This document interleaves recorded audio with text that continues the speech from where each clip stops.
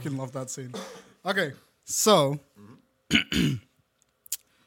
welcome back to the Film Site Podcast, everybody. My name is Brian Rashid, and I'm here with Chris Lucky.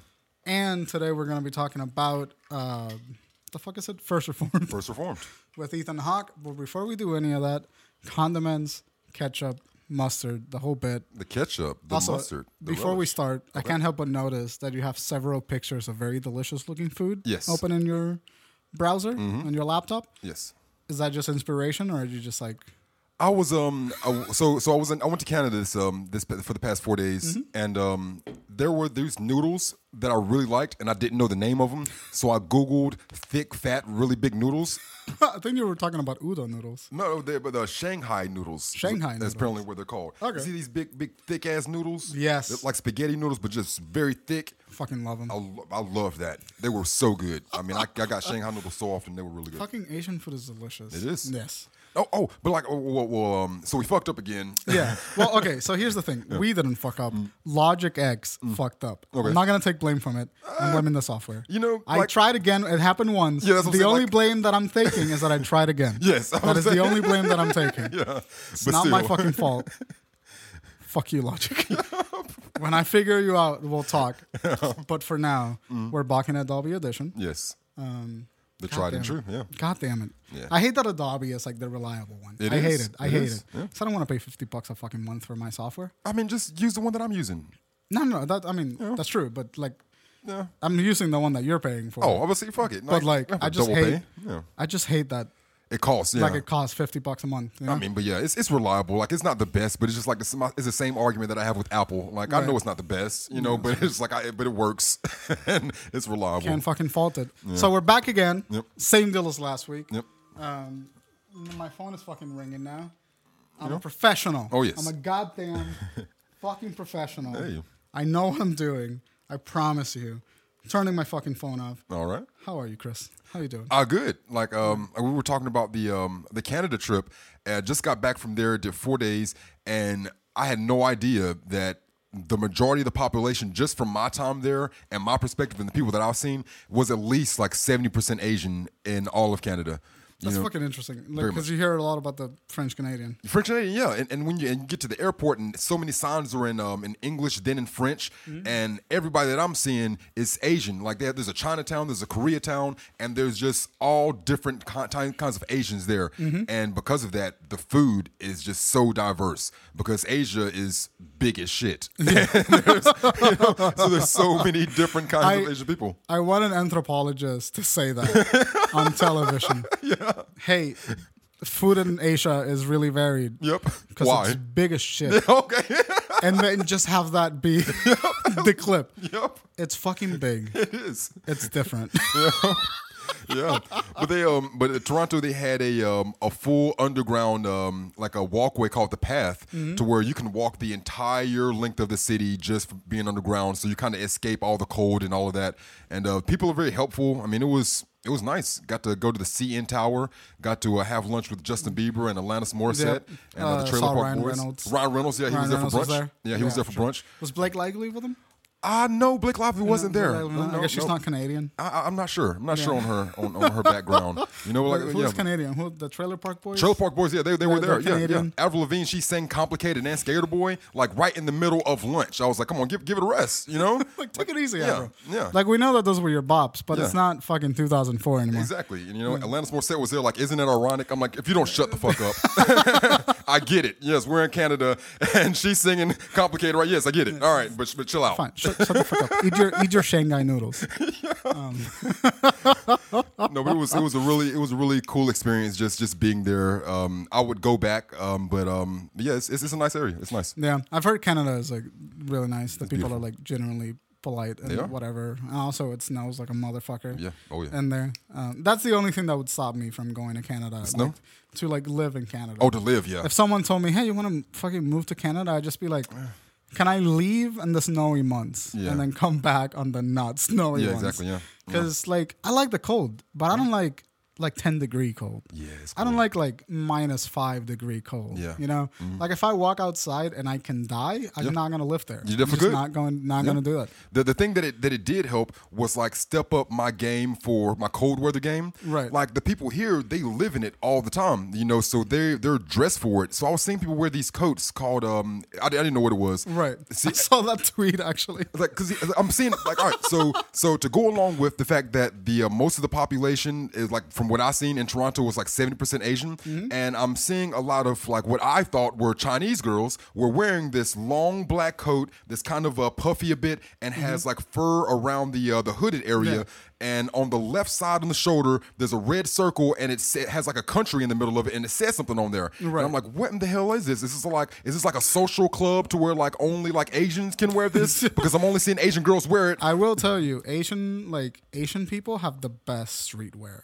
It was they nice. look amazing. It was nice. So I was like, what? Why? What's up with this? But then it's like I started noticing the correlation between people wearing the AirPods, and the AirPods is like the new 2019 way of saying, hey, I can afford this. Yeah, right. You know, it's just some do shit, basically. So it's like I started So noticing dumb. a correlation between that and the people wearing this jacket. Right. And then I looked up to find out what the jacket was. $1,000 jacket. $1,000 jacket. $1,000 jacket. Okay. Is Yeah, that makes it was that kind of stunt. It's the same thing for me. It's like, well, I'm hoping that it's super warm. Yeah. I hope that it's warm. The same with these AirPods that cost like $700, however much they cost. They better never fall out your ear and be amazing quality. Yeah, the sound quality better sound like I'm sitting in a fucking IMAX. Yes. For $150 fucking dollars for goddamn AirPods. For that, yeah. I'm like, just to stunt, I'm like, But yeah, I seen it, but the coats it's are like really nice. broken here. Those coats, it's called Canada Goose. They're $1,000 damn jackets. They're apparently super warm, but I would have never known about that had I not been there. But yeah. No, I feel like those are one of the things. Like you move to Canada and someone just goes like, "Listen, I know it's like it's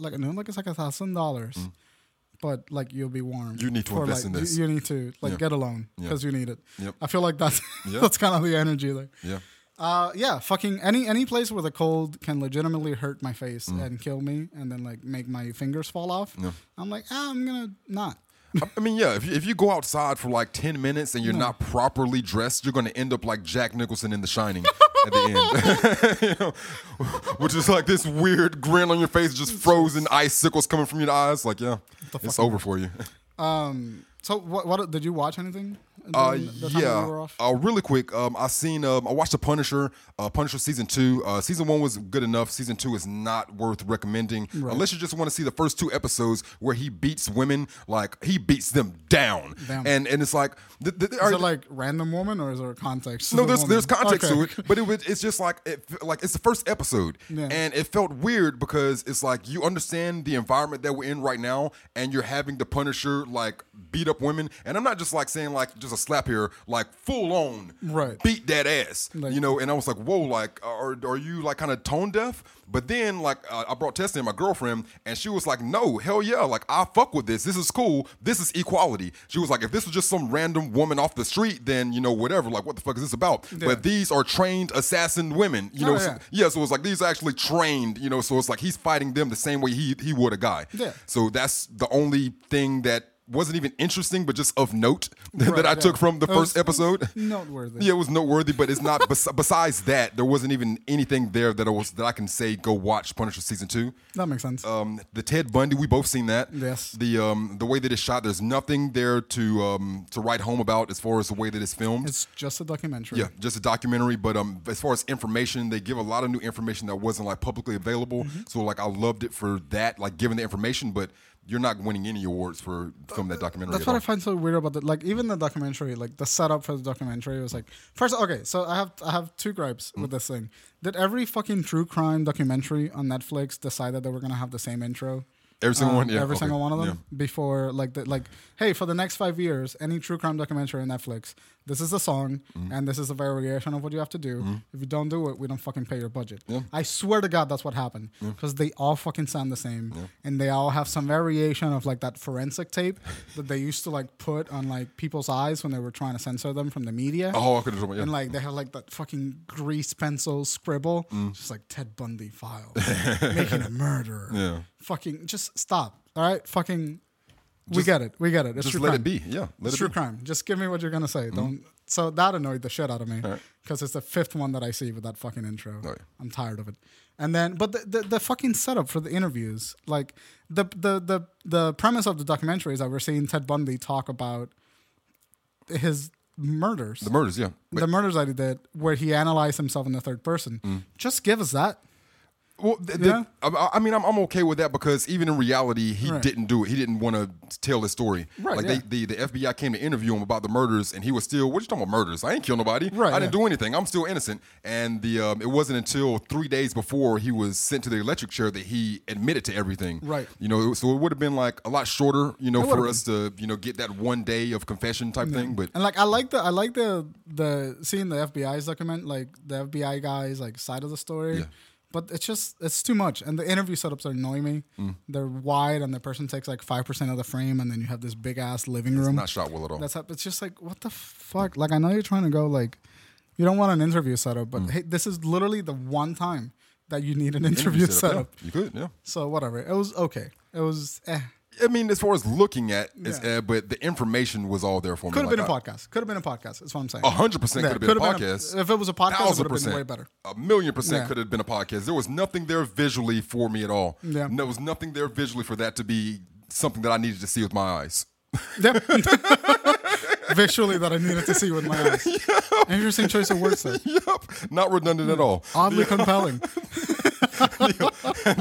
But that's Ted Bundy. And the last thing I seen was Triggered with Killer Mike. I don't know what side of the fence he's on. We talked a little bit about Rod Pinkerton. I think that's how it was. Fuck. But he's the guy from Idiot Abroad. He hangs out with Ricky Gervais and Stephen Merchant. And Steven Pinkerton, I think that's what his name. Stephen Merchant and Stephen Pinkerton? No, I don't know. Whatever. that guy. But it's Pinkerton his last name. Yeah. We agree it's Pinkerton. Carl Pinkerton. Carl It's Pinkerton. definitely Carl Yeah, Pinkerton, Carl. yes. Yes, love But, that guy. Hell yeah.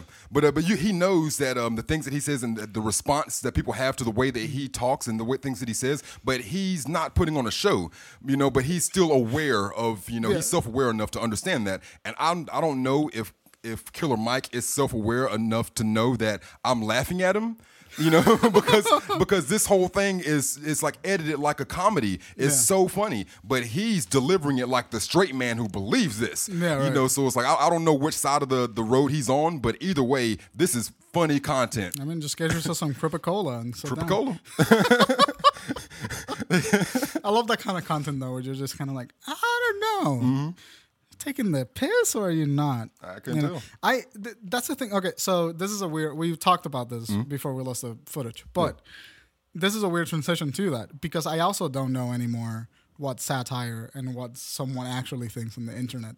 It's impossible to tell. Yeah. We were talking about Rouge V, which is the guy that recently came. Like he's been a pickup artist. He's rapey, and he said like deplorable things about women. Yeah. So I really don't want to give him a platform, but he released this video on Twitter where he's talking about how being obsessed with the female butt is a gateway to homosexual activity. That was a conversation that we had. And I can't tell if he's taking the piss anymore or if he just if he's selling himself as that guy or if he actually believes that looking at women's butts makes you gay. What's bad about it is I came across this video too, never heard of the guy before, and listening to it, like he seemed genuine, like he believed that. Yeah. It's What ridiculous. the fuck? What the fuck is wrong with men? Yeah. Like we've had a whole movement where men have just become more and more shitty to people around them. And we were talking about also the Gillette commercial and then people having that reaction and being upset and not all men. Yeah. And just if you get offended at me saying that men has gotten progressively shittier, you're the fucking problem. Most likely, yeah. You're the fucking problem. Yeah. Rouge V, what the fuck? Literally, we've gotten to a point where toxic masculinity is so fragile that looking at women's butts makes you gay. So, just so you know, the next time you check out a butt, gay. All right. Gay. Okay. Just so you know. Okay. So fucking, I don't know what's real anymore. I don't know what is real anymore. Yeah. And I hate it. I want to know, but I can't. These people are idiots. I don't know what's This happening. is like a simulation. Like I don't believe this isn't real anymore. We're in the shitty matrix is what's happening. We can't dodge bullets. We can't stop them in midair. No. We just have to take shitty men telling us things through social media. Yeah. That's the fucking simulation. Such is life now. I hate it. Yeah. Anyway. You see anything? Evil Dead. Oh, I saw Evil Dead. what you think about it?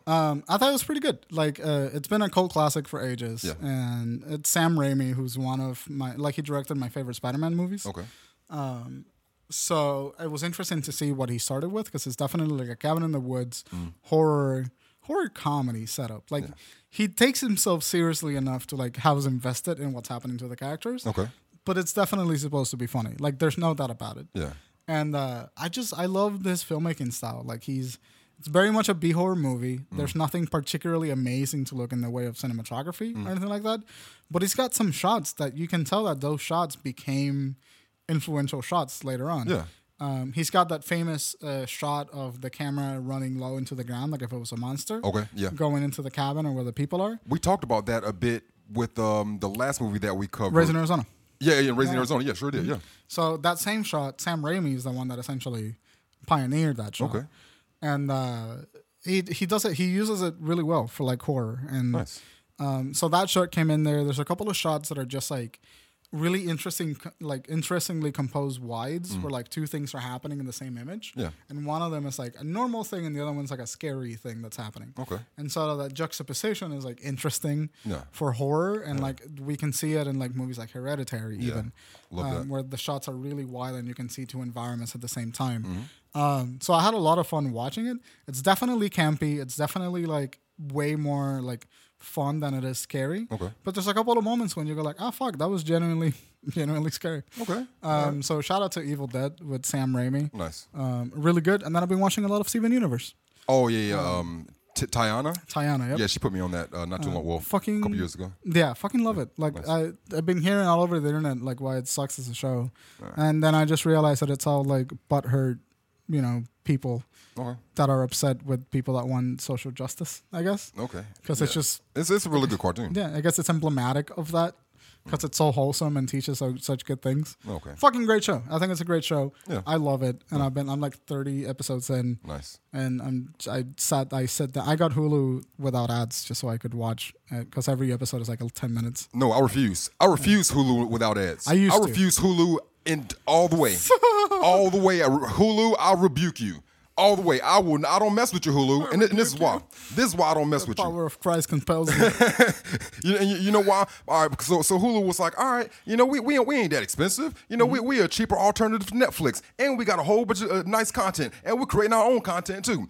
So you just go in and pay us this little bit of money right here. Yeah. You got to deal with some ads, a few ads here and there, but don't worry about that. But if you want to pay us a little bit more money, then you ain't got to deal with the ads. You can be just like Netflix.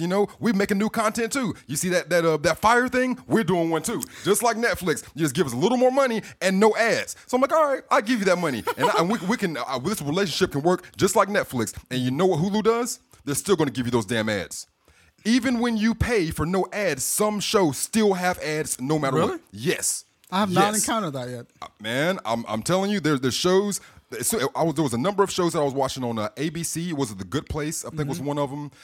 Shows that are on network television. I was still getting ads after paying for it. And I looked on the internet, and it's not just like a me thing. It's a reality thing. Like so, it's not a me thing. It's a reality. Like thing. Hulu was just like directly targeting me. Hey, that guy, fuck him. He gets ads. Yes, it was like after that, I got rid of Hulu altogether, Interesting. and I'm angry about it. Okay, yeah, that's understandable. The moment that happens to me, I'll be pissed about it. I guarantee you. Yes. Just feel like, what the fuck? Anyway, Steven Universe, it's great. Nice.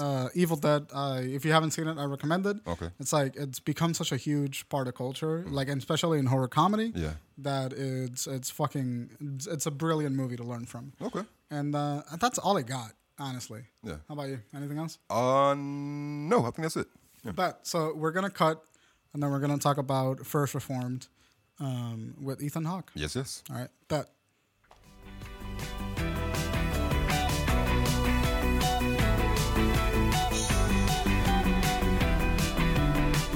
And welcome back.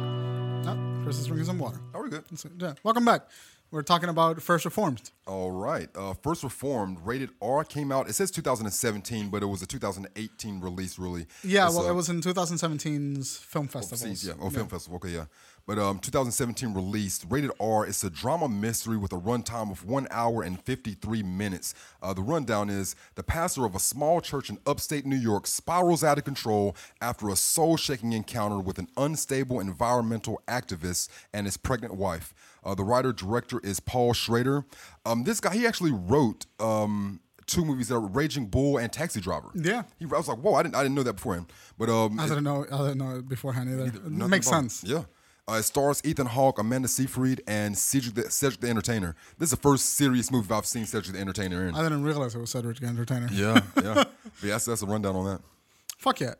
I think this movie is absolutely fascinating. It's one of the few... Like, A24 has always put out amazing content. Yeah. I don't think I've seen a bad A24 movie. I haven't seen a bad one. Yeah. No. I've seen one that maybe I didn't like as much, but like I haven't seen a bad one. Me neither. The curator for what stories get made on that platform is fucking amazing. Yeah. And this movie had me like paying attention from frame one to the ending of the movie in terms of like just like aesthetically gorgeous. Like it was gorgeous looking. Okay. It was gorgeously sound designed. Yeah. It like the performances were like gorgeously somber. Like everything about this movie for me struck me as absolutely gorgeous to look at. Hey. And it reminded me of, we've seen A Ghost Story. Yep. It reminded me of David Lowery, that style, because it's so quiet and wide and sort of not uncinematic in that it doesn't look like a movie, but uncinematic in that it strays away from the conventions of a movie. Mm-hmm. And it was just like, fuck. Like, it was just good to sit down and watch this movie. It felt good. There was something in there, and because I was having a hard time with the static shots. It's just, I was having a hard time. It's just like how you said, it's not uncinematic, because it was a choice, know. And like I said, the wads are great and it's beautiful. But the director, he has it's very purposeful. But he'll put the camera somewhere and he'll sit it there and walk away, have a cup of coffee, and then come back and see what happened. That's exactly what it feels like. Yeah, but it's like, but with that, it's like you said, you have to sit there and pay attention, and see what's really happening. One of my favorite favorite shots is when Ethan Hawke is walking through the snowy woods, and the camera is just sat down there and just what is he doing? Like 45 seconds of just walking in silence, and just all you hear is just the steps through the snow.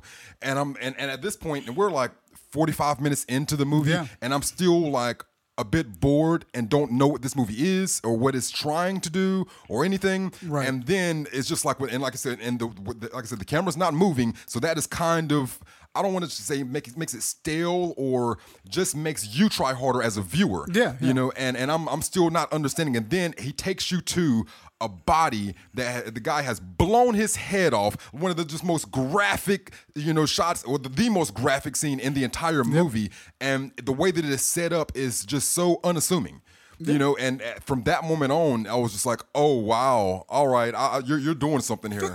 You're doing something. I hate that as, a self-proclaimed like film critic, that it took a damn person with his head blown off for me to understand that you were doing something. For you to be like, oh, for me to lock in. Yeah. This guy has a purpose. Yeah. But that's where I locked in for me was at that moment. Yeah. I looked at this movie. So like from the very beginning of this movie, when we see this like stark opening shot, like low angle shot of the church, I knew that it was like, and like also opens up with the 4:3 ratio, which is also like a thing that we see in A Ghost Story. Yes. But I looked up the movie a little bit because I liked it a lot, and that choice was made because he wanted to reference the kind of cinema that would be made in like by Ingmar Bergman. Yeah. And there was another story that was specifically about a priest. Yep. I read about that. Yeah. So like I read all those things and I was like, he's so clearly pulling elements from every one of those stories that a lot of people have known, a lot of people have admired. Yeah. And he even said that as a filmmaker, the secret isn't to like not steal and come up with original thoughts, but to steal strategically from the people that you admire. Yeah. And I absolutely love that because knowing that the plot is essentially a remix of a previous film, which I wish I think it's Winter Nights. It's Winter something, yeah, something like that. Yeah, I think I'm pretty sure it's Winter Nights, but I don't remember. In that one, the instead of there being like an environmental threat, there is a nuclear bomb. That's threatening the world in that one. Yeah. And not only that, but also the elements of the priest being the one that denies Jesus. Yep. And then the other guy kills himself as a result. And this one, it's kind of remixed where like the guy killing himself is what makes the priest denounce God. Yeah. Which is an interesting just concept in general.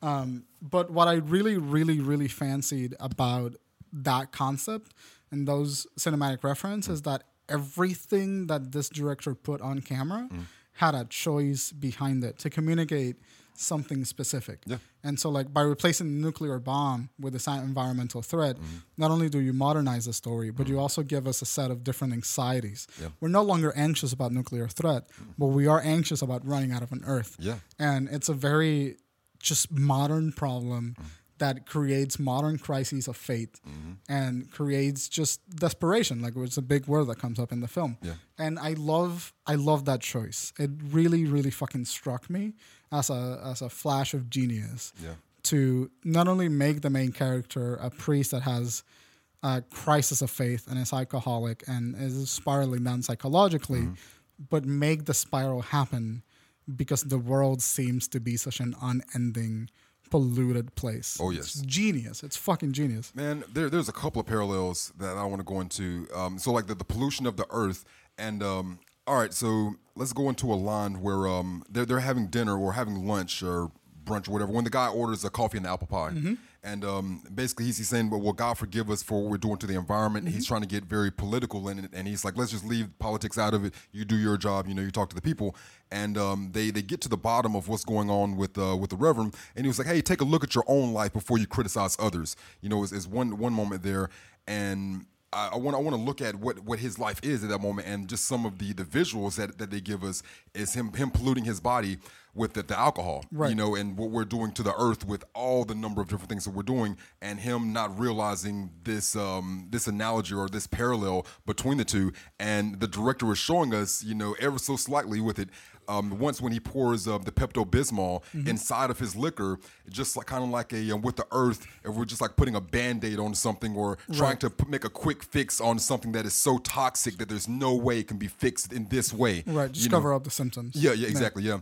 And it's probably visually the best looking thing in this movie for me when it just sits there for like 30 seconds as the Pepto-Bismol. It's a long shot, just like disperses through the liquor. Yeah, it's a long shot. I love that, and just seeing what's going to be happening to his body with that going into him, or what would be another one? Oh, where he's talking about he's talking to the guy that killed himself, and he's saying about how he wants to have an abortion, doesn't want to bring a child into this world because he knows how terrible of a place this is. And this is like stuff that we've talked about before. Yeah. It's just like about like just not having the hope that the world would get better, and we want to subject another being into this. Right.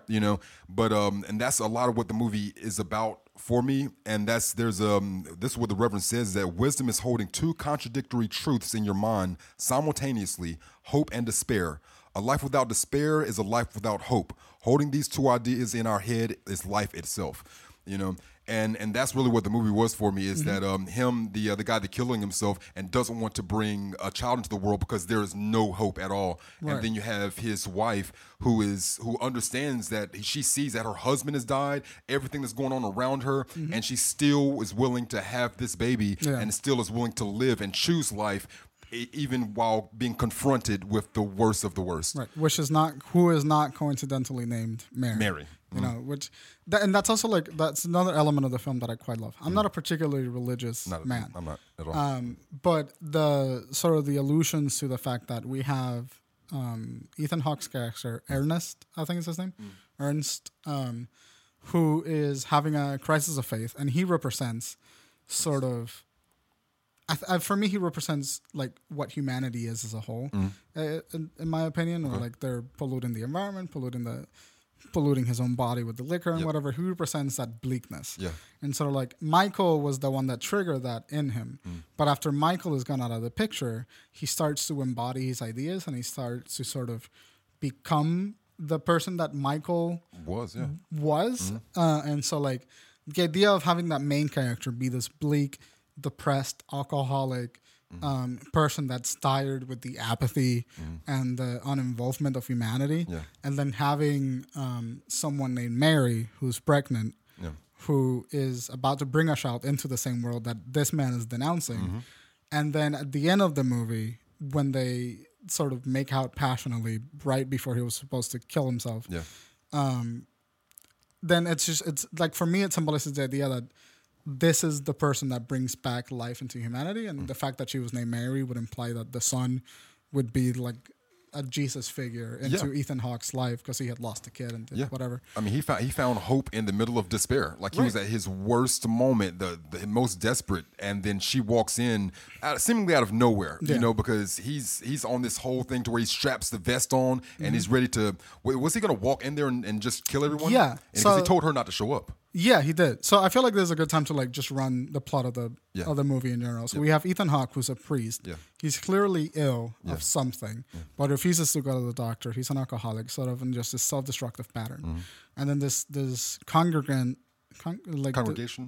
goer on a small church goes to him and says, "Hey, can you talk to my husband? Yeah. He's being weird about this environmental agency thing." Yeah.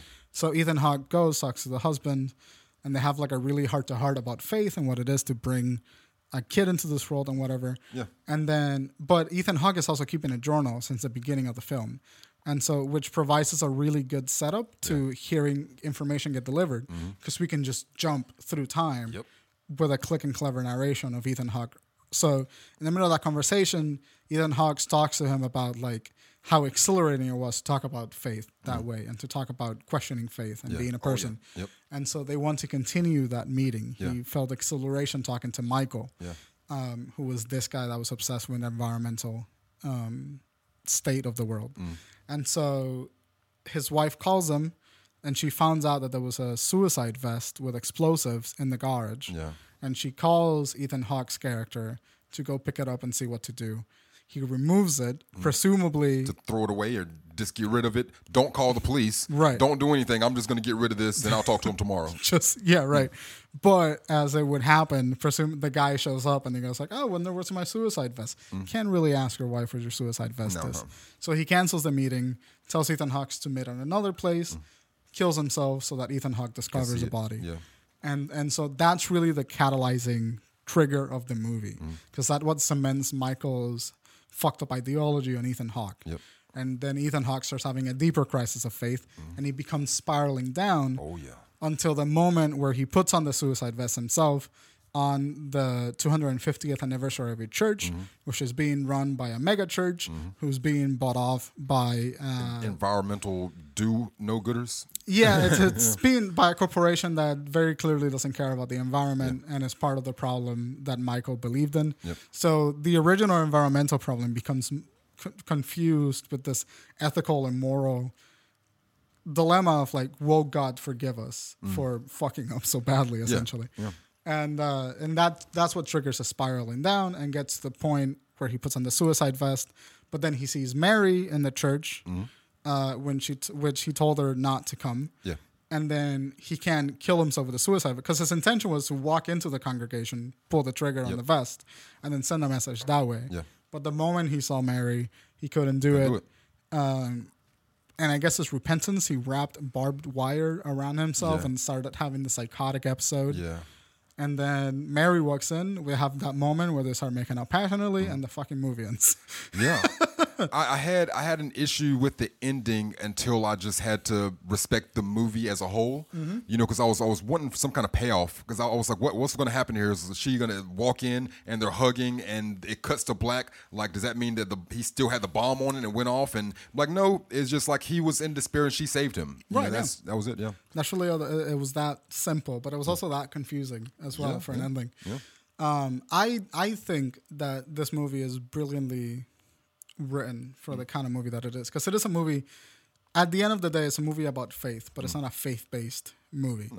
It's stylistically spiritual and stylistically faith-based, where like the somberness, the lack of music, the long winding cinematography, the fact that the camera doesn't move, the fact that the close-ups that we get are close-ups that stay as close-ups for very long. Characters talk to each other, but they don't cut between each other nearly as much. Like maybe like every 3 lines we get a cut. Yeah. And all of that just like fills the movie with this somberness and this weight where every conversation feel like a conversation that Ethan Hawke would be having with these characters. Yeah.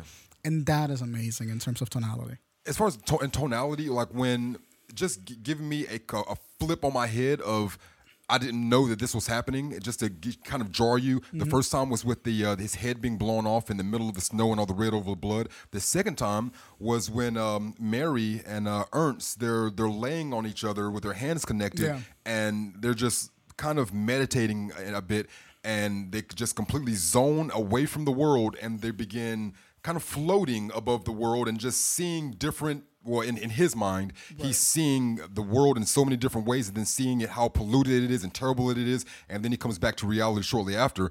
But it's just how you take the movie and the tone of the movie up until that point, and then it's just like, okay, so yet again, anything can happen, and I'm not exactly sure where the parameters of this world lie. And we're also dealing with an unreliable narrator, which is something that this guy does quite frequently with Taxi Driver. I haven't seen Raging Bull. That's so really good. It's a thing, but Taxi Driver, we have the same thing. It's a dude keeping a journal and he's narrating the sequences of the movie. Yeah.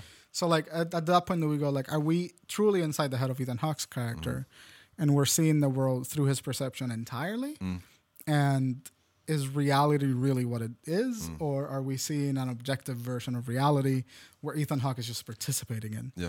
And I don't quite know, but I like to think that it is an objective reality that we see Ethan Hawke participate in, and not just in his head about it.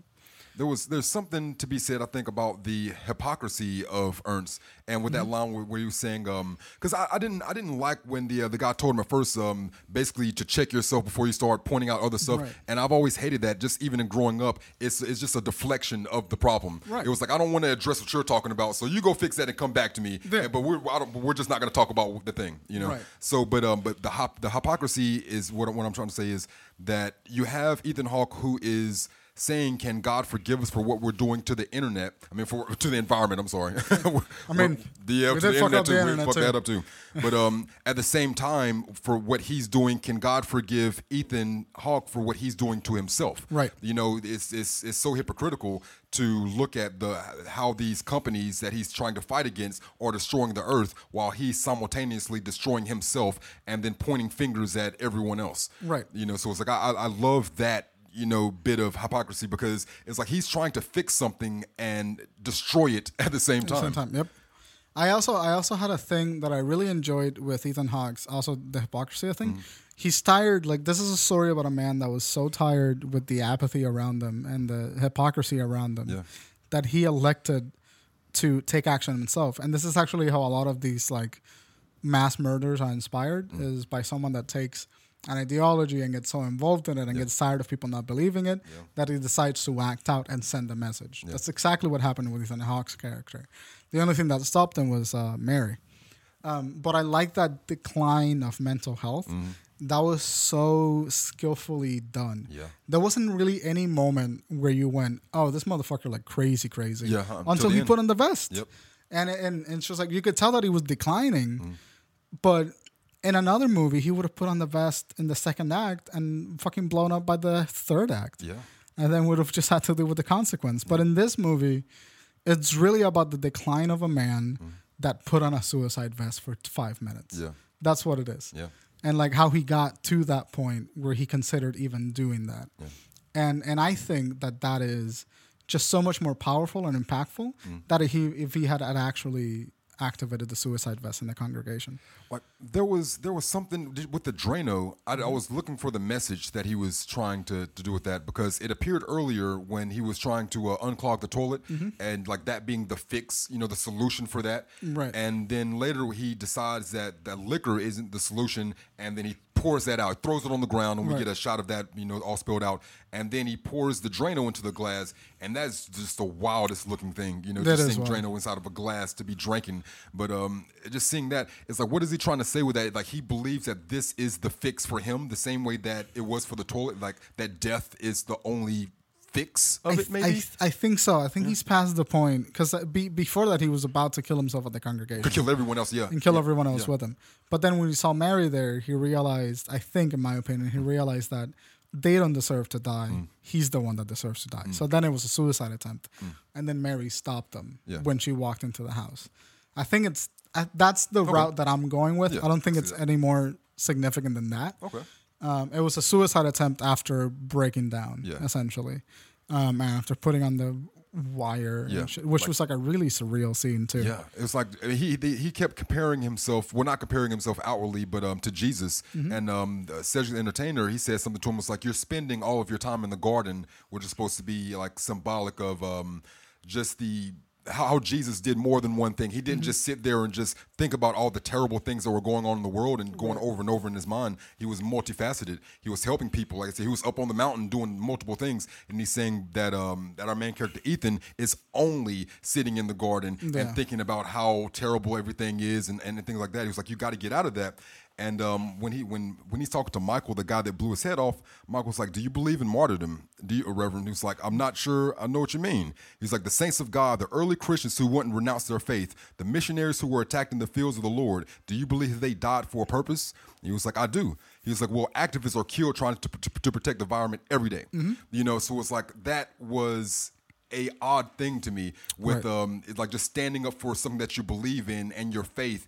And are you forgiven for dying for something that you believe is just? Right. So in that way, he set up early on the parallel between Michael and the Reverend right there at that that meeting. And for me, that was the moment that the spiritual part of the film and the environmental part of the film started becoming the same message. Yes. And I fucking love that scene. Yep. Like that moment, because you can tell that it hits Ernst's yeah. character really hard. Yeah. And especially because after that whole conversation is kind of when the narration starts and we just skip over the rest of that scene. Yeah. And that's also like another thing that I really like about the film is that the delivery of information is done so skillfully, like smooth. Yeah. Like we get what we need out of a conversation, and if we need to skip over it, we get this transitional gradient from Ernst writing in his journal, and then we see him at night, and then we're ready for the next day. Yeah. So like nothing ever feels like out of place. It feels like very well orchestrated in the edit. Yeah. And it's just delightful. And like Ethan Hawke's performance was like really gruff and hard and kind of like he had this raspy voice the entire time and coughing and doing all of that shit, but it was all so somber and like with such a like a pinpoint focus on the tonality that he wanted those performances to land. Yeah. That I was just like, fuck, man, like that's amazing directing. Yeah. You know? Oh, yeah. It's fucking fantastic. There was something I really liked about this conversation here. It was about having the kid or aborting the kid. And he's saying, I can promise you that whatever despair you feel about bringing a child into the world cannot equal the despair of taking a child from it. Right. It's just like as terrible as you feel like the world is, and the reason why I'm harping on this so much is because he is speaking from a place of truth from himself, because he believes that he caused his child, to be taken from the world himself. And he's saying that you can't imagine how terrible of a feeling this is. Me and my wife could no longer be together, but after losing a child, we couldn't stay together. Oh, and that irredeemable moment in the movie to where this is the moment, the crazy moment for me, where I knew that it was too late for him. Was and surprisingly enough, the movie ends with a hopeful, upbeat tone, which was surprising, But he was irredeemable, and I knew it was just about to go all downhill for him when he's talking to the choir director. That was his ex-wife, and then he's just like, Was that his ex-wife? I believe that's the lady he had a child with. Okay. Yeah, and she was like trying to help him and everything, but she's like, you caused me disdain. I despise you. I despise everything you bring out in me. Yes, it's like it was like one of the worst things. Like not a curse word said at all, and it just cut her like a knife through hot butter. A knife through hot butter. I think it's the other way around. It would still work. Just like a hot knife through cold butter. I think.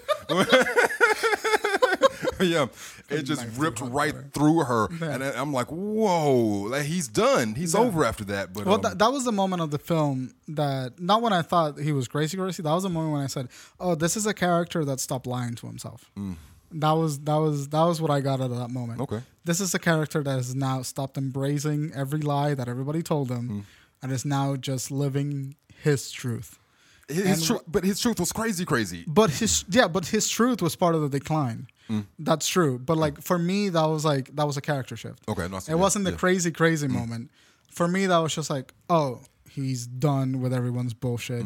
He's like, for me, that like after that scene, it could have been like he's just either gonna walk away or he's just gonna do some crazy shit. That was my two branches. Like, I thought it was just crazy shit after that. Because I'm like, whoa, because he said it in the church right there to her. I was like, whoa, and up until that moment, like you're saying, the movie is very quiet. He speaks in a very quiet tone. Yeah. He hasn't got aggressively, vocal with anybody. Right. And then he served her like that. I was like, whoa. Yeah, that was rough. That was rough. So over the top. But yeah, that was a huge moment. Yeah, and still, it was just like that beautifully restricted perspective, camera-wise and performance-wise. And even when he said it, he didn't even say it loudly. Not really loud, no. He just got open close, and it's just like, I fucking despise you. Yeah. It's just like, God damn. Yeah. It's rough. It's rough. Yeah, that was tough. I think this film has an amazing emotional delivery. And I think that the 4:3 ratio helps it stand out visually. Yeah. Because, how do you say it? The shots are gorgeous in their own right, but the fact that it's not conventional, and because of the 4:3 ratio, it harkens back to those old days of cinema. It becomes more visually endearing and a little bit more mesmerizing. Yeah. Because the format is so unlike what you're used to. And I think the juxtaposition of that 4:3 ratio that we associate with antiquity, and then the crisp, amazing high definition of the images are just inherently gorgeous in their own right. Yeah. And then, but not having that and having like really amazing composition and really purposeful character interactions and really purposeful close-ups and wides that just linger for way too long, it leaves you feeling like not only did you watch a film, but it felt like you participated in a film. Yeah. And not a lot of directors can do that and still get a really good message out. It usually gets confused and muddled, but I didn't get that with First Reformed. I really understood, I think, what the movie was trying to say. Yeah. The only knock I could say, I guess, is like I didn't feel like the outward circumstances were enough to drive him to that moment so quickly. But they were saying the ticking clock for us was the 250th anniversary of the church thing. So it's like, oh yeah, you're getting ready for that. We're 8 weeks out, So it's like, so the spiral is happening within those 2 months. So it's I don't know. They gave you some. You had some things. You have the death of his child, who we see has been dealing with that before the movie started. Right. We have the death of a man who he's counseling a man, and then he kills himself directly after counsel. Right. So there has that. I mean, so he's dealing with a few things. It's just the spiral. It's just I don't know if there was enough that happened to him to justify the spiral of a reverend to go to the point of being ready to blow up a church and its congregation. But I still liked how it happened. So it's like I'm not knocking it too much, but it just seemed a little. It seemed like it happened a little quickly. Yeah, that's true. But I think also that just for that point, we are seeing this guy being an alcoholic from the very beginning and just being a priest because he has to. He doesn't necessarily want to be a priest. True. And the reason I say that is because every time that he's talking about being a priest, he's not like, I chose to be this. It was like, someone gave me the position. Someone gave me the opportunity. Yeah. Thank you for the opportunity. He never went out and was a priest. People just made him a priest. Yeah. And he compared himself to this other priest from ancient times, Thomas something. Yeah. That wrote books, and that's what he was trying to do, I guess, with the journal as well, sort of have something like that guy out. So this is not a guy that wanted to be a priest. This is a guy that wanted to sit around and think about the human condition after dealing with his own trauma. So I feel like that decline makes sense when you factor in the fact that he was already declining at the beginning of the movie. Yeah. It was just like extenuating, like extreme circumstances accelerated that decline into action. But this is a man that's tired of hypocrisy, has tired of the apathy, has tired of being used for people's selfish purposes. Like, you're a priest. People are going to come to you so that you can give them money by prayer. He's tired of that. He's tired of, like, the mega church environment. He's tired of all of that. When you combine all of that with the information that happens in the movie that we're watching, I feel like the spiral is... it's not more justified, but it makes perfect sense the way that it did. Okay. Yeah. I can see that. I can see what you're saying. Especially with, like I said, with the alcoholism starting beforehand. But yeah. Right. All right. I fucking love this movie. I was just like, Jonathan talked about it, and I was just like, sure, whatever, Jonathan. Yeah. I'll watch the movie when I get to it. It was kind of my attitude because I was kind of angry at 2018. Okay. But after watching this movie, I totally like regret not watching it when it came out. It's a good movie. It's a fucking phenomenal little film. Yeah. Do you have anything else to say about it? No. I mean, it's a good watch. Yeah. It's a good watch. Hell yeah. What would you rate it? An 8 out of 10. I'm gonna give it an 8 too. Yeah. I think technicality is amazing. Dialogue's amazing. It is. But it is a very like cinematography, dialogue, performance. Everything is really, really fucking good. It is. But it's not a conventional narrative. There are definitely times where you will want to look at your phone. Yeah. Because it's slow. Yes. And it's very deliberately slow. Very much. And painfully. Yes. But it's you good? But it's one of those watches that you can watch once a year maybe. You could. And then like learn something about the cinematography on it. Yeah. And I think it was fucking great. So yeah, 8 out of 10 for me. Same.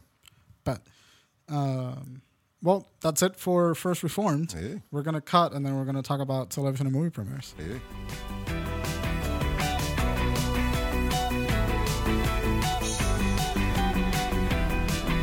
And welcome back. Television and movie premieres. All right. This week in television and movie premieres for Tuesday, January the 29th through Monday, February the 4th. The first one's going to be Friday, February the 1st. It is the ABC Murders. The fuck is that? I know. This is a I think South African guy that went around and he killed. They call him the ABC murderer because he killed in a place. He started in a place that started with A, moved to another place that started with B, and then ended his murder spree in a place that started with C. I mean, there is something going on about there's an African killer thing that has John Goodman in it, but I'm not sure if this one's it or not. But it's the ABC Murders. It stars John Malkovich, and it'll be coming out on Amazon Prime Video this Friday. Okay, interesting. It might not be the same thing that I'm thinking of, but there was a murderer that was called the ABC murderer. I mean, how many ABC murderers are there? You'd be surprised, man.